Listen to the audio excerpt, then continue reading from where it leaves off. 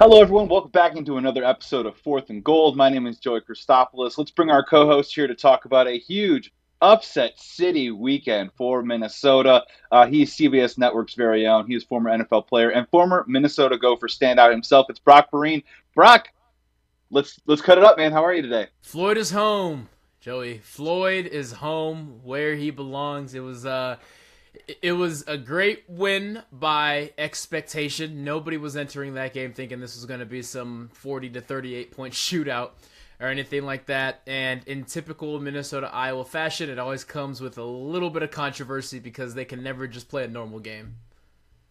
You brought it up last week, and for those of you listening to the pod, forgive me, but those watching the video, I'm saying that hello to you like this right now. It's basically kind of what's going on here right now.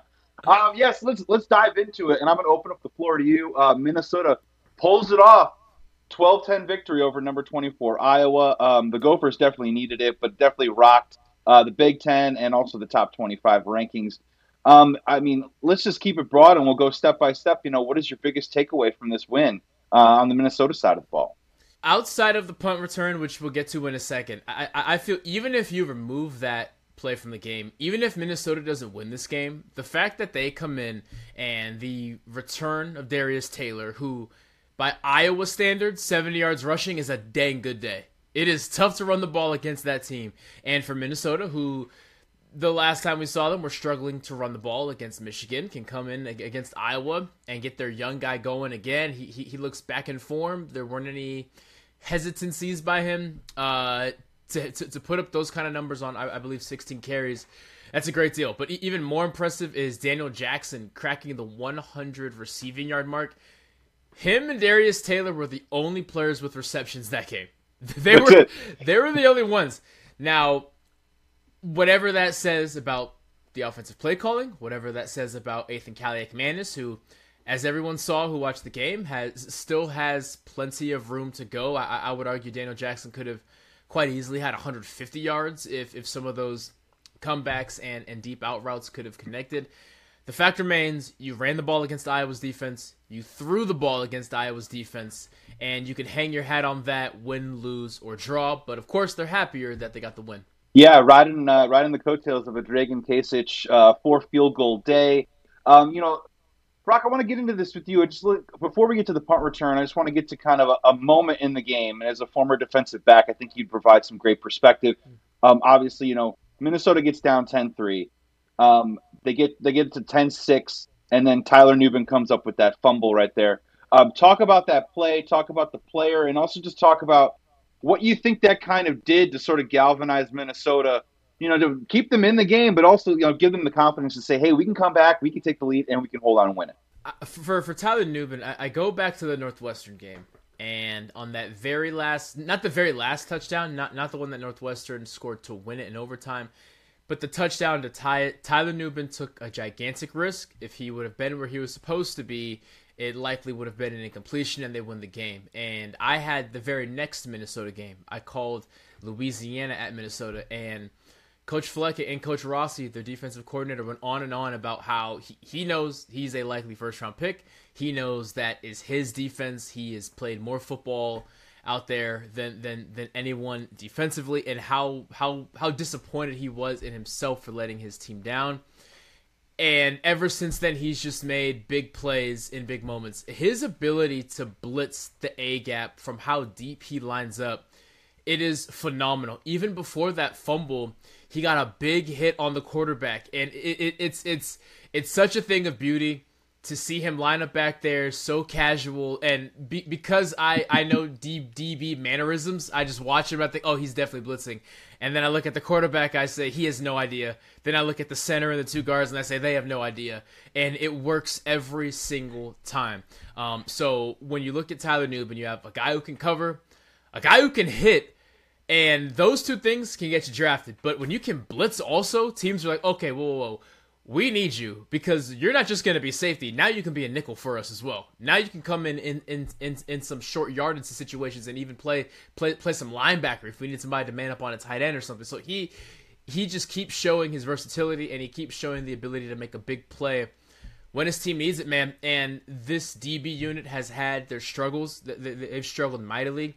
I understand what Iowa's offensive situation was, but they made plays when they had to make them, and that is something that hasn't necessarily been the case. So proud of that DB room as well. And lastly, Maverick Baranowski, who has filled in for Cody Lindenberg this entire season, a freshman who is out there as the best linebacker on this field. Excited for him and excited for his future because, my God, will he be able to do anything he wants as a linebacker in the Big Ten. Yeah, incredibly well said. And that play was just so huge because it flipped the field, put him in the red zone. And on a day when you're struggling to put up points, let alone, yards, when you're talking about, the rushing game, I think the longest run of the day was 11 yards. You know what I mean? That was a workman's-like effort from Darius Taylor and Zach Evans. You got to get what you can get when you can. So, Brock, let's do it. They get to 12-10. I believe it's about a minute 20 to go. Minnesota to punt. They kick the ball to Cooper DeJean, which is actually really interesting because on one of our previous shows on our Wisconsin show, Camp Randall Platoon, we were talking a little bit about, and we asked you on the show last week, who are some of the best pound-for-pound Big Ten players right now. And honestly, one of the votes, we got a vote for Cooper DeJean. So wanted to throw his name into the hat, and he definitely fulfilled that. But a controversial call nonetheless. So, Brock, I want to get your perspective a little bit on it. I want to get your perspective on the rule. Did you think that it was officiated correctly? And did the Minnesota Gophers maybe sneak away with one? Just a little bit there. I am fully aware that everything I'm about to say is naturally going to be seen as having a bias. But yes.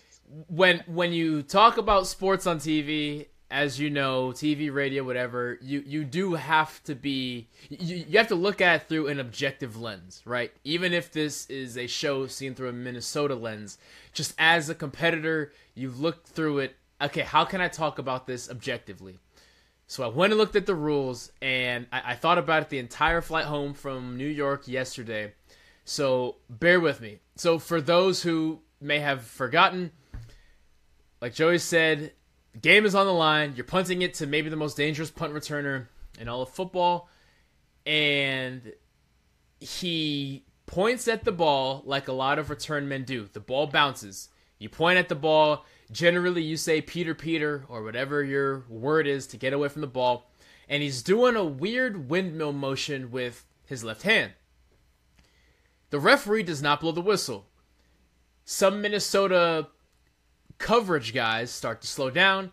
He picks up the ball, jukes a bunch of people because that's what Cooper DeJean does, outruns a bunch of people because that's what Cooper DeJean does, and the stadium erupts in Iowa City because they're thinking, we just won this game. The refs have a meeting. It is decided that he called a fair catch. Post-game, now obviously the boos rain down and Minnesota wins the game, and like every battle for Floyd, here's another controversial ending to a game. What the rule is the referee is always going to err on the side of calling a fair catch. He did that windmill motion thing with his left hand. His defense was, I always call fair catch with my right hand. That is true. But the referee does not know that. And what people have to realize, the same way that the targeting rule usually is called to the dismay of the person making the hit, it's actually to protect them. They don't want guys lowering their head and exposing the vulnerabilities of their neck, because at that angle with the crown of your head down, you can really hurt yourself. It's really to protect the person making the hit. So on a fair catch signal, they're going to err on the side of it being called to protect the returner, because the last thing they want is, I don't think he called a fair catch, I'm going to let this play. The returner thinks he called a fair catch, and then some guy with a 40-yard head start just smokes him, right? Yeah. So it's to protect the returner. So should the ref have blown the whistle? Some are saying he did blow a whistle, but it was faint, then he let the play on. That will always be some... That'll just add to the lore of it. Exactly. That'll just add to the lore of it. But the fact that guys snap back into action means that they didn't hear a whistle either. The Minnesota players, right? Also, Generally speaking, as a return man, and it feels weird critiquing Cooper because he's the best return man. He'll be returning punts in the NFL a year from now and doing really good job at it. As a return man, when it's Peter, you either wave both of your hands like like you are working on the tarmac and you're directing an airplane toward you, right? You make it very demonstrative, both hands waving, get away from the ball, or what a lot of guys do, they use both fingers to point at the ball. Because if I'm blocking and I hear Peter, I'm naturally going to turn and look for the ball. What I often see before the ball is my return man. I look to my return man, and he will point toward the ball so that the guys know, get away from it. This is where the ball is. If you're headed toward it, go the other direction. Cooper pointed with one hand, but the other hand was doing the windmill thing. He didn't do that, so the referees are going to err on the side of that being a fair catch call, again, to protect him. And for the people upset about, well, they went back, they look at it, is it a review, is it not a review, yada yada. Yeah, the refs did a bad job. They did. Mm-hmm. But if we are talking black and white, objective, what the rule states, it is the right decision to call it off. Be mad at the rule, not at the refs for enforcing it. Rant over. I think, well, look, that was a great explanation. I think part of the confusion, obviously, was, you're totally correct, the way that the refs handled it, right? Because I think after the score, and you see the official review, you start looking at the replays and you're like, all right, this dude's in bounds. Yeah. So what are we looking at? What's going on? And then you have to roll it back that 5 or 10 yards before he even touches the ball to see it. Mm-hmm. I guess the other part about it too, Brock, is that, yeah, they're, what do we call it? Mixed messaging for Cooper DeJean on that particular play. He's pointing. And then my other part too is that typically, you'll also see with the fair catch, you'll see it go over the head. Yes. You'll see it, and that's obviously when the ball's in the air, coming towards the person who's trying to possess the ball. And my part for you is, it doesn't matter, right, how high that is, right? Because Cooper kind of gave you one of those chest high fair catches. If it was maybe a little bit higher up over his shoulder, then it's easy. This is an easy call for everyone to make. But it also kind of looked like he runs that way. I don't know how to describe it. You know what I mean? So, and that's where you get into that gray area a little bit. And I think that's where you have both sides can now be like, well, they went this way. And then I was like, oh, well, we got screwed. He was indecisive as well. And I never returned punts in college or the NFL, but I was always on punt return team. And what happens before every single punt, the referee who's back there with the returner approaches the return man and says, hey, make it clear for me. Or he makes contact with him, whether it's by a look or says something to him. There's always communication of, hey, I'm here to help you. Like, I don't want you to get hurt out here. If it's a fair catch, wave it nice and high. And Cooper looked indecisive in regards to what he wanted to do. Another thing to factor in too is this was the last punt of the game, right? We're in the fourth quarter. There were a lot of punts in this game. So a referee is going to get a feel for how that return man calls fair catch as well. That's something that's being overlooked, right? Minnesota punted the ball a million times. So he says, okay, when number 3 calls a fair catch, what are his mannerisms? What are his tendencies, right? Like, he starts to get a feel for it as well. And because Cooper did a weird windmill thing that he hadn't done before, that goes back to the basic principle of, it's my job to protect that return man, so we're going to call it a fair catch. Did he blow the whistle? Did he not blow the whistle? Did he try to blow the whistle? Did he think he blew the whistle, but no air? That's where you get caught up, and we will never know. We'll never know because we weren't out there, and we're not that referee. They handled it poorly, the referees, but I do feel there are things Cooper could have done clearer, and that left-hand windmill thing will just haunt Iowa fans until they get a crack in 364 days. Yeah, and I think the phrase that you said that I think puts it best is when you're looking at it from the officiating side, whether you like it or not. And I agree with you. I don't think they handled it very well. But when you talk about err on the side of caution, I think that is that is the reason, and that is the rationale as to why that call was made. And Minnesota benefits from it, and Yeah. they get a huge upset, and they get to move forward. So Brock, really quick before we talk about some general college football, this next upcoming slate for Minnesota, opportunity knocks, my friend. We've got Michigan State, Illinois, Purdue the next 3 weeks. Michigan State is in shambles right now. So maybe instead of typically we'll do like a keys to a victory versus Michigan State, what do you think the keys are going to be to this next 3 game stretch? Because now with Minnesota at 4-3, bowl eligibility is looking pretty good right now. If you pick up those next 3 games and have a 4 game winning streak, I mean, all of a sudden now you're back in the Big Ten West mix, especially with an Ohio taking a loss. So what are the keys to this next 3 game stretch of, honestly, in my opinion, some pretty winnable games? What say you? Definitely. It's going to come down to Darius Taylor remaining healthy and establishing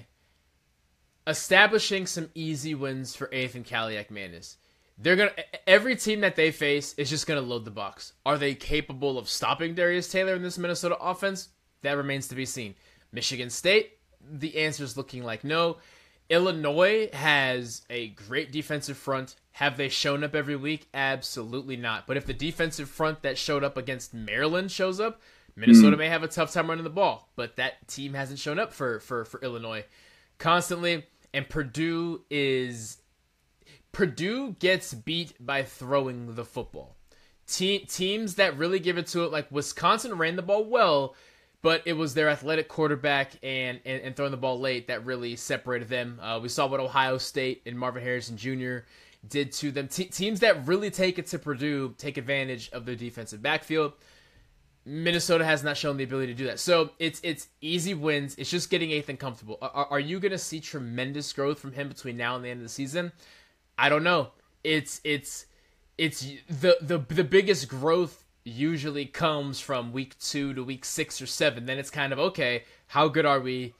Let's take it from here. Practices start to get dialed back. Things become more mental because at that point we're banged up. We're not going to be out there all day. Practices are 90 minutes, and we're getting out of here, right? So it's about keeping Ethan comfortable, keeping him confident, but the reemergence of Darius Taylor is going to be a huge deal. I mean, you have to have a little balance, right, on both sides of the ball, and I think they got the running game. We're feeling pretty good at that area. You're right. If Taylor stays healthy, you do have Zach Evans that you can get in the mix, but Kalik Manis moving forward is going to be that next step to obviously pick up some victories and make this really interesting in the second half of the season. And it's sitting right there in front of them thanks to this big win over Iowa. So let's keep it in the Big Ten. We previewed it last week on the show. I just want to get your reaction a little bit to Penn State, Ohio State. My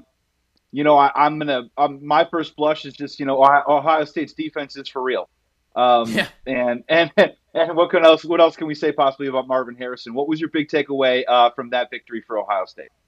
I compare Ohio State's defense to the current state of the Kansas City Chiefs. Stick with me. The Kansas City Chiefs are a defensively led football team. Is it fine to be a defensively led football team? Yep. Can defensively led football teams win championships? They often do.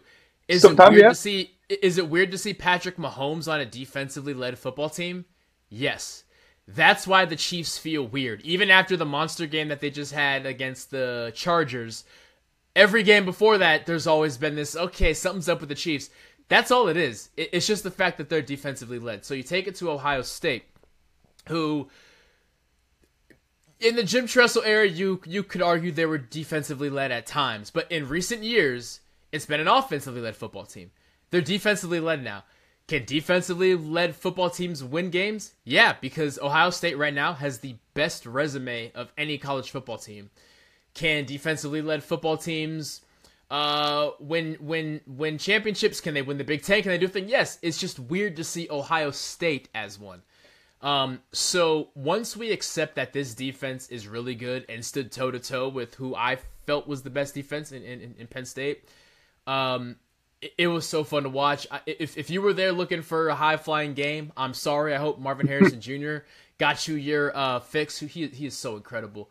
Ohio State is going to be fine, and barring any kind of major upset, it should come down to the big game yet again. As far as Penn State, I feel for their fans because ever since the Rose Bowl game last year, I remember leaving the Rose Bowl game thinking Penn State's going to get Michigan or Ohio State next year, and I cannot wait to see it. And it's just not there. It's just not there. I wish I knew what to tell fans. I wish I knew what to tell James Franklin. I wish I knew what to tell that team. That defense deserves better. I don't put a ton of that game on Drew Aller. The offensive play calling was mind-blowingly ridiculous. They were trying to be cute, and it didn't work. It didn't work. I feel the offensive play calling let them down.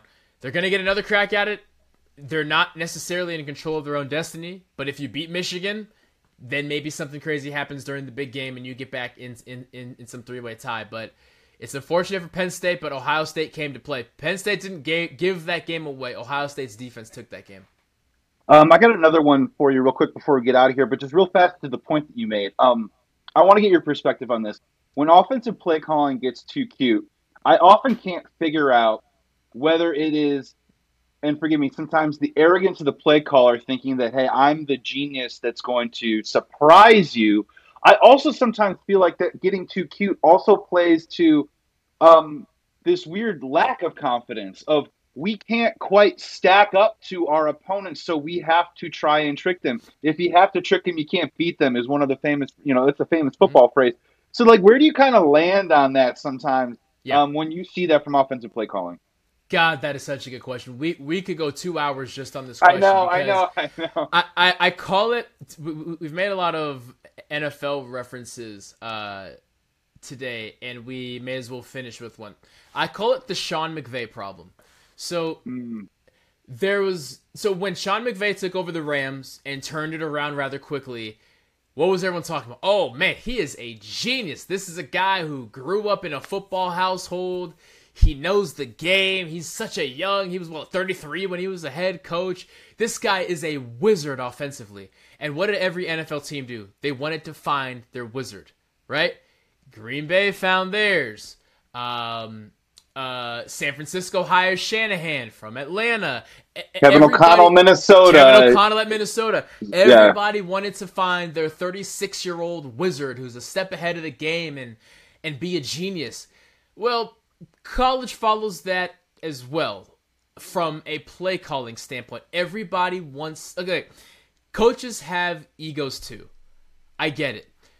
But at the end of the day, if my guys want to have belief, I need to show them that I believe in them. Now, am I saying never throw a flea flicker in there? Of course. Am I saying never get funky with it? Of course not. But if you watch Sunday Night Football, anybody listening, if you watched Miami at Philadelphia, the Dolphins have to be cute because they're not a physically forward team.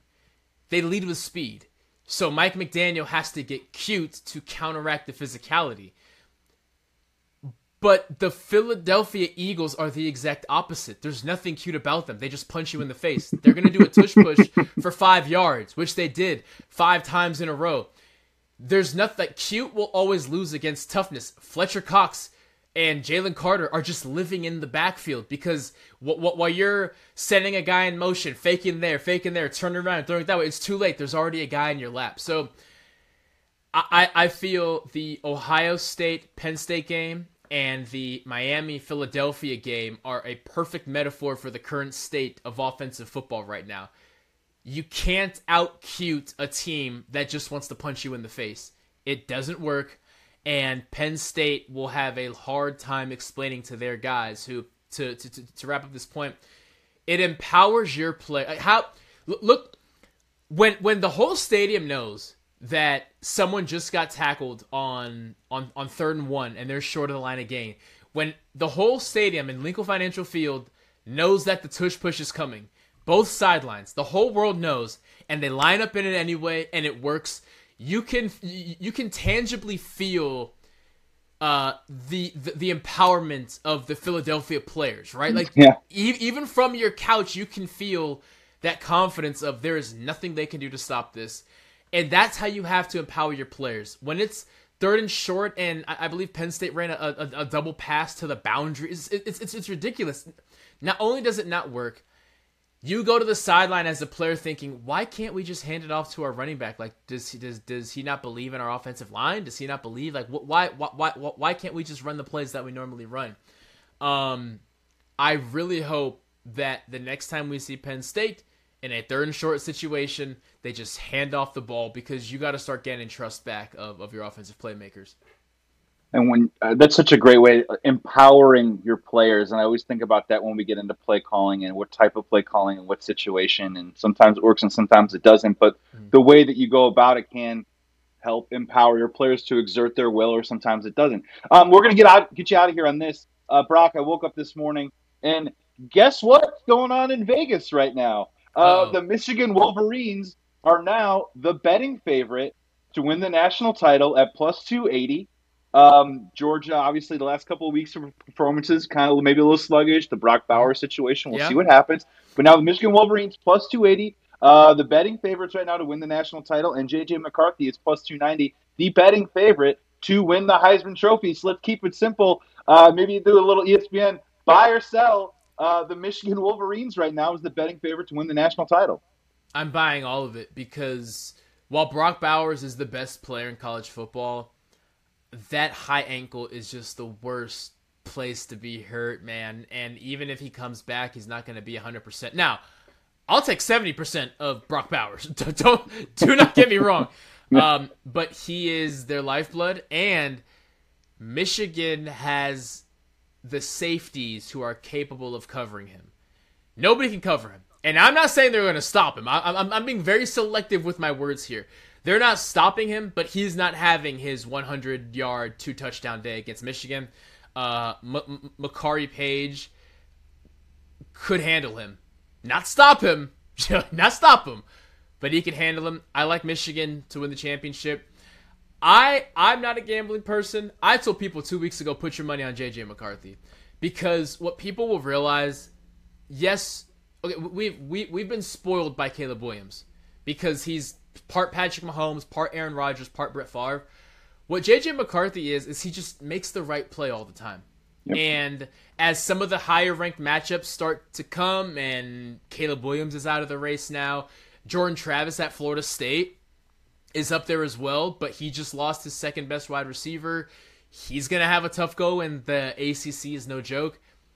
People are going to look up in December and realize, you know what? JJ may not be the most exciting player to watch, but he is the most efficient. He's the most efficient offensive player. Caleb Williams is the most exciting offensive player. Brock Bowers is the most dominant offensive player. JJ McCarthy is the most efficient. And we're going to look up in December and realize this team is undefeated, and this guy has like 5 incompletions all year. They're going to give it to him. Yeah. The Gophers beat Iowa 12-10. They're over 500. They're back in the Big Ten Conference race. They got a great schedule coming up. Hey, this is a great week to be a Minnesota Gophers fan. So thank you so much for tuning in to Fourth and Gold right here. My name is Joey Christopoulos. With our host here, CBS Network's very own former Minnesota Gopher, Brock Vereen. Brock, man, great to see you. Great show. And it looks like we're going to have a lot more great episodes coming up, too, as well, with this Gophers team over the next 3 weeks. So hopefully everyone comes back to check out the episodes. Great to see you, man. Take us home on a good episode.